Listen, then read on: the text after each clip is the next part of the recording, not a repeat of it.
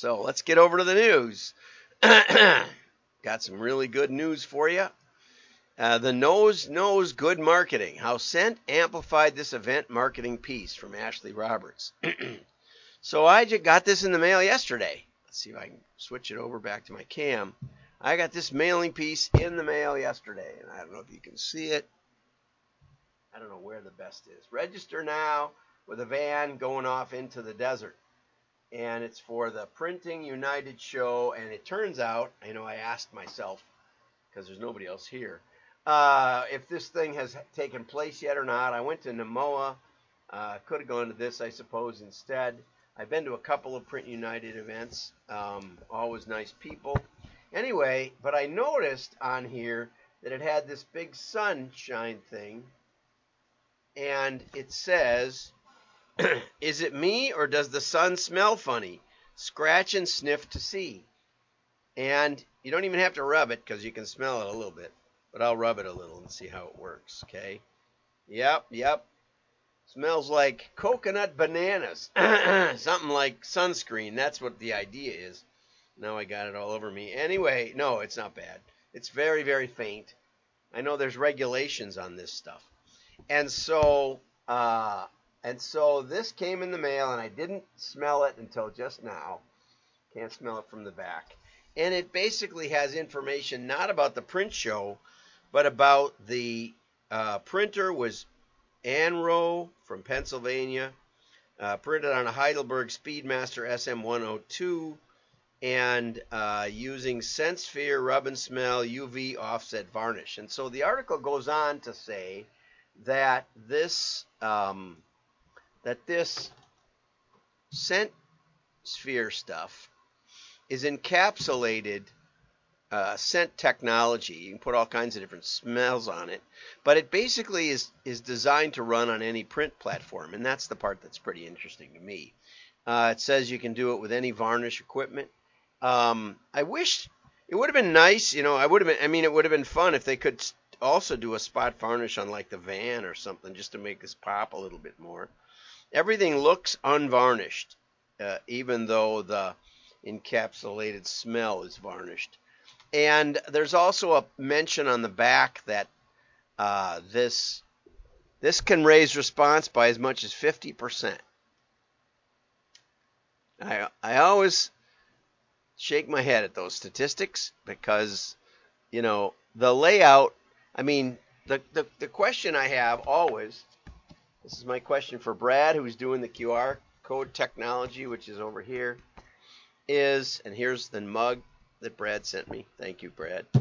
I'll use it if anybody sends me a mug, But also, I'd love it if you were a corporate member, because I do talk you up a lot. It says that this piece may qualify for a 4% discount, and if you print more than 200,000 of a piece, which we used to do all the time, then that 4% pretty much more than pays for the whole thing. In fact, you actually, get a little bit of savings compared to the cost of the spot varnish, which is interesting. I think it's interesting. We're talking about printing here. And so if you want more information, there's a guy here this is a long article from Ashley Roberts. Let's see. And it talks about the boost. And Mark Bernstein, here's the guy's name. He's the president of ScentSphere. And if you're a printer, you probably heard about this. I did call Mary England at Amadon Graphics up in St. Paul and ask her about scent printing a couple of weeks ago. And she said there's some kinds that they're having trouble sourcing, but there's other kinds that were available. And she mentioned that the scratch and sniff was still a kind that they could do. So wanted to bring you up to speed. I hope you can make it to the print show. And thank you for putting me on your mailing list. Okay. Sticker shock. Direct-to-consumer marketing, omnichannel pivots are pricey. So this is about people who have been in retail and are pivoting to direct-to-consumer. I did a project long ago with Chicago Cutlery, and actually owned by General Housewares, who had a line like Calphalon. I can never remember the name of their line, but it's that heavy industrial or professional cookware. They also made the kind of ceramic like tin cup stuff you'd see on westerns and around the campfire. That kind of cookery. And a few other lines, but Chicago Cutlery is probably their most famous. And they were stamping the 800 number on the bottoms of the pans that they sold, just for more information. It really didn't say that you could buy online, but you could. And they were doing it seems to me they were doing about $100,000 a month just from that 800 number being stamped on some of the merchandise. And no retailers were complaining, but they wanted to accelerate that. They wanted to look like the Chef's Catalog or Williams Sonoma or something like that. And so I ran all the numbers, and I figured out a way that they could be a profitable $5 million business, which was a five-fold, 500% increase over what they were doing. And when I presented it, they were very disappointed. I did it so that they would be break even or profitable the whole way. And so that slows down the growth. What I didn't understand was what their real need was. And this is one of my great regrets in consulting. I showed them how they could be profitable and self-funded, but they were more upset because they told me that companies like Kmart and Walmart and Kohl's and those kind of companies, and I think at the time they'd just been ripped off by Kmart, who declared bankruptcy. And they said what they do is they declare bankruptcy and talk about how terrible it is, and then a judge says, okay, you can just pay 10 cents on the dollar to every invoice. And he said in many cases we ship it to them and they don't owe us money until after it sells. So essentially they have our merchandise that they haven't paid for, and all of a sudden, instead of paying us what they owe, they pay us 1/10 of that. Basically, they steal our inventory and just say sorry. Sorry, the judge says we can do this. Okay, so, and it happens every 5 or 10 years, they said. Some big or they said or the buyer changes and all of Kohl's says, we don't want to do Chicago Cutlery. We want something that looks a little more elegant. We'll do Henkel's, or we'll do the chef's master such and such that looks a lot like it but isn't made as well. I have a couple of Chicago Cutlery. They really do hold an edge well.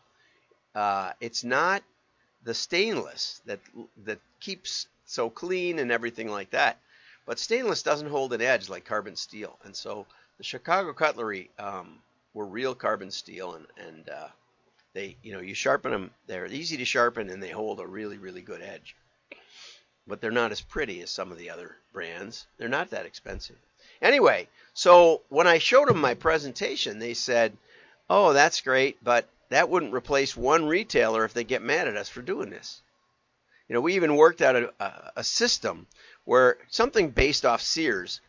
Sears used to give 10% of the retail sales, something like that, back to the store that was the closest to where the buyer was buying from. So if you bought from the Sears catalog, and you spent $100, $10 went to the store that was nearest you. And the stores loved it because it was like free money. They made more on that deal than they made on the net profit of their stores.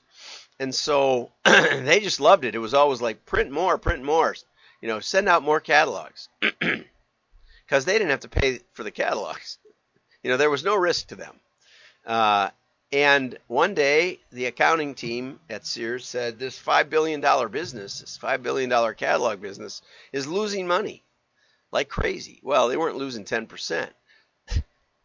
It was just going into a different pocket, actually, more precisely. But instead of figuring it out, they just shut the thing down. 800 people were fired in one day. And easily we could have taken a $5 billion company and found the good buyers, used a little lifetime value and RFM and even more precise modeling, and we could have made it into a very profitable $4 billion or $3 billion business, but they just decided to shut it all down. So anyway, watch out for the accountants. Anyway, so Chicago Cutlery really wanted to be a $50 million business or something like that was spinning off $10 million in profit, so that they could weather storms of the retailers.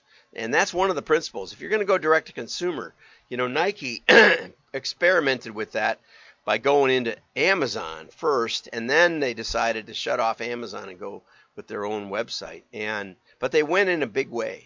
You got to go in a big way, because whether you go big or you go small, I worked with Mercury Outboard, and they wanted to sell jackets and hats with Mercury on them, and they wanted to do, just fun stuff, and have a more like a Mercury Outboard club. It's a very, very strong brand, and we worked out a plan where the buyer, the consumer, would have to pick up their shipment at the store. So it was really done with the dealers in mind. But dealers can get real touchy, and John Deere did a dealer catalog. Katie Muldoon did it, and they mailed it out to consumers. It didn't really capture the spirit of John Deere, who invented the composite plow that broke up the prairie. But it was pretty. But within a year, I talked to one of the guys from John Deere. I saw him at a show, and I asked him about it, and he said, yeah, within 1 year, the dealers got upset about it and said, you're just trying to sell direct. You're just going to sell our lawn tractors. You're going to sell them direct and cut us out, and shut it down. Pressure from the dealers just shut it down, even though it did real well. It wasn't selling any lawnmowers, just had pictures of the lawn tractors.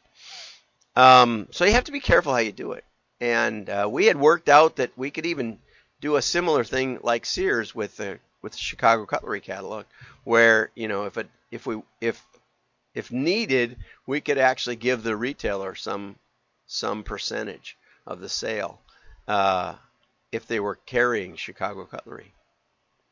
But they really wanted it to scale bigger. They didn't care so much about losing some money in the beginning, because they said we lose a lot of money when they declare bankruptcy. So that was their context. It's always important to understand the context of what's going on. So anyway, this article explains that it's getting real expensive in digital media. And so direct to consumers are being hit, brands are being hit hard with a lot of digital. They've hit the saturation point on digital channels like social media and display, and driving further up the cost of acquisition. And so the question is where to spend those dollars amid rising cost per acquisition. Social becomes cost prohibitive, so they're looking at options like TV and direct mail.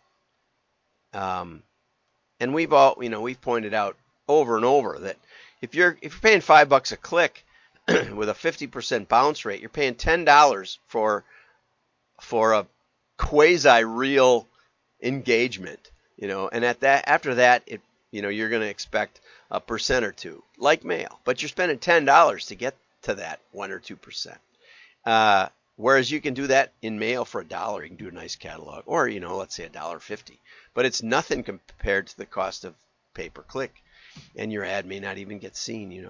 Maybe get bots. That's not figuring in the 30% fraud that you can probably expect. So anyway, a great many brands are digitally native and may not have experience buying into other channels like mail. We've actually developed with Market Builder down in Arizona. Market Builder has developed, and I gave them a little bit of feedback on it. It's all I did. They developed a direct mail interface that it looks very much like buying digital advertising on the web. And so it's designed for digital native marketing people. And if your brand is considering mail, I would say this would be a really great on-ramp. yes, you can go right to a catalog, but it's going to be very, very difficult for your people. And you can outsource it all, but my experience with outsourcing is that it isn't very cost effective in catalog development because there's so much hands-on in pagination and photography and all that. And so it's like training wheels, and it has some real advantages in customer acquisition and in building your direct-to-consumer data set. So if you're interested, give me a call or John at wdma.org. We'll get it there. So according to the Lob report, direct mail was consistently delivering the best ROI of any channel that was used by something like 2/3 of the marketers, and there was a couple of thousand marketers. It was a pretty big study, the Lob report. I mean, it had a vested interest in mail. Direct mail makes use of a richer data set, often built on purchase history, which means a brand can adjust to deeper data signals, such as customer lifetime value. So on your own first-party data, you can see the progression of downstream revenue, and you can figure that into your pro forma for venturing in this direction. And that's probably what we should have done with Chicago Cutlery, is give them a better idea of the stickiness of the mail customer. We find that the lifetime value can be as much as 4 times higher in long-term profit for the direct mail acquired buyer. And I've seen that with several of my clients, and Travis Seaton said that he has seen similar things, which is why so many catalogers went out of business by switching over to customer acquisition through digital. We saw it where they thought they were getting a great deal. They were spending 1/3 the money to acquire customers, but the lifetime value was even less, was like 1/4. And so a year later, they still think they've got the same quality of house file, but they don't, because the acquisition was completely different. And that's the tricky part with lifetime value. You can't assume that the customer value is constant when you're changing other factors. Something to think about. So direct mail can unlock lifetime customers. It's also a good tool if you have customer information and you'd like to refresh it. You can often mail, in spite of CCPA or GDPR, you can mail a postcard to reactivate them, whereas you can't do email. You're prohibited from doing that once a certain time frame expires. So the first step is to invest in first-party data. What we want you to do is we want you to get some idea of whether your first-party data is any good. And I'm working with a retailer, and they thought they had about 10,000 names. Turned out they had more than 120,000. Now, are they any good? Well, that remains to be seen. But there's ways to ease into that question. You don't just have to mail the whole banana. But if you don't have customer addresses, that would be a first step, to take at least a test segment and see how many addresses that you can get, or start doing IP and cookie-based address lookup as people visit your website. And you don't necessarily have to immediately mail them and do retargeting with mail, but you can start acquiring. Now, that's the tricky part. It depends on who you use and how they interpret how they interpret privacy rules on whether or not those can constitute a transaction and whether they can be used. It's a little trickier than you might think. And some of them just prohibit it in their contract, that that's their name and you don't get it. And I avoid those. But anyway, get some good advice on that one. But there are many, many ways to help with your first-party data when you start engaging with your customers. Okay. Boards want to hear more on topics like lifetime value and data activation. And the drive to retention and acquisition is more important in a cohesive omni-channel, especially if the new customer acquisition is softening dramatically. So thank you for that from Renee Hamill, VP of Client Engagement at Alliant. Have a great day. Like and share. Sorry for the technical difficulties. It looks like things are working better than ever, so I'm happy about that. Take care. Bye-bye.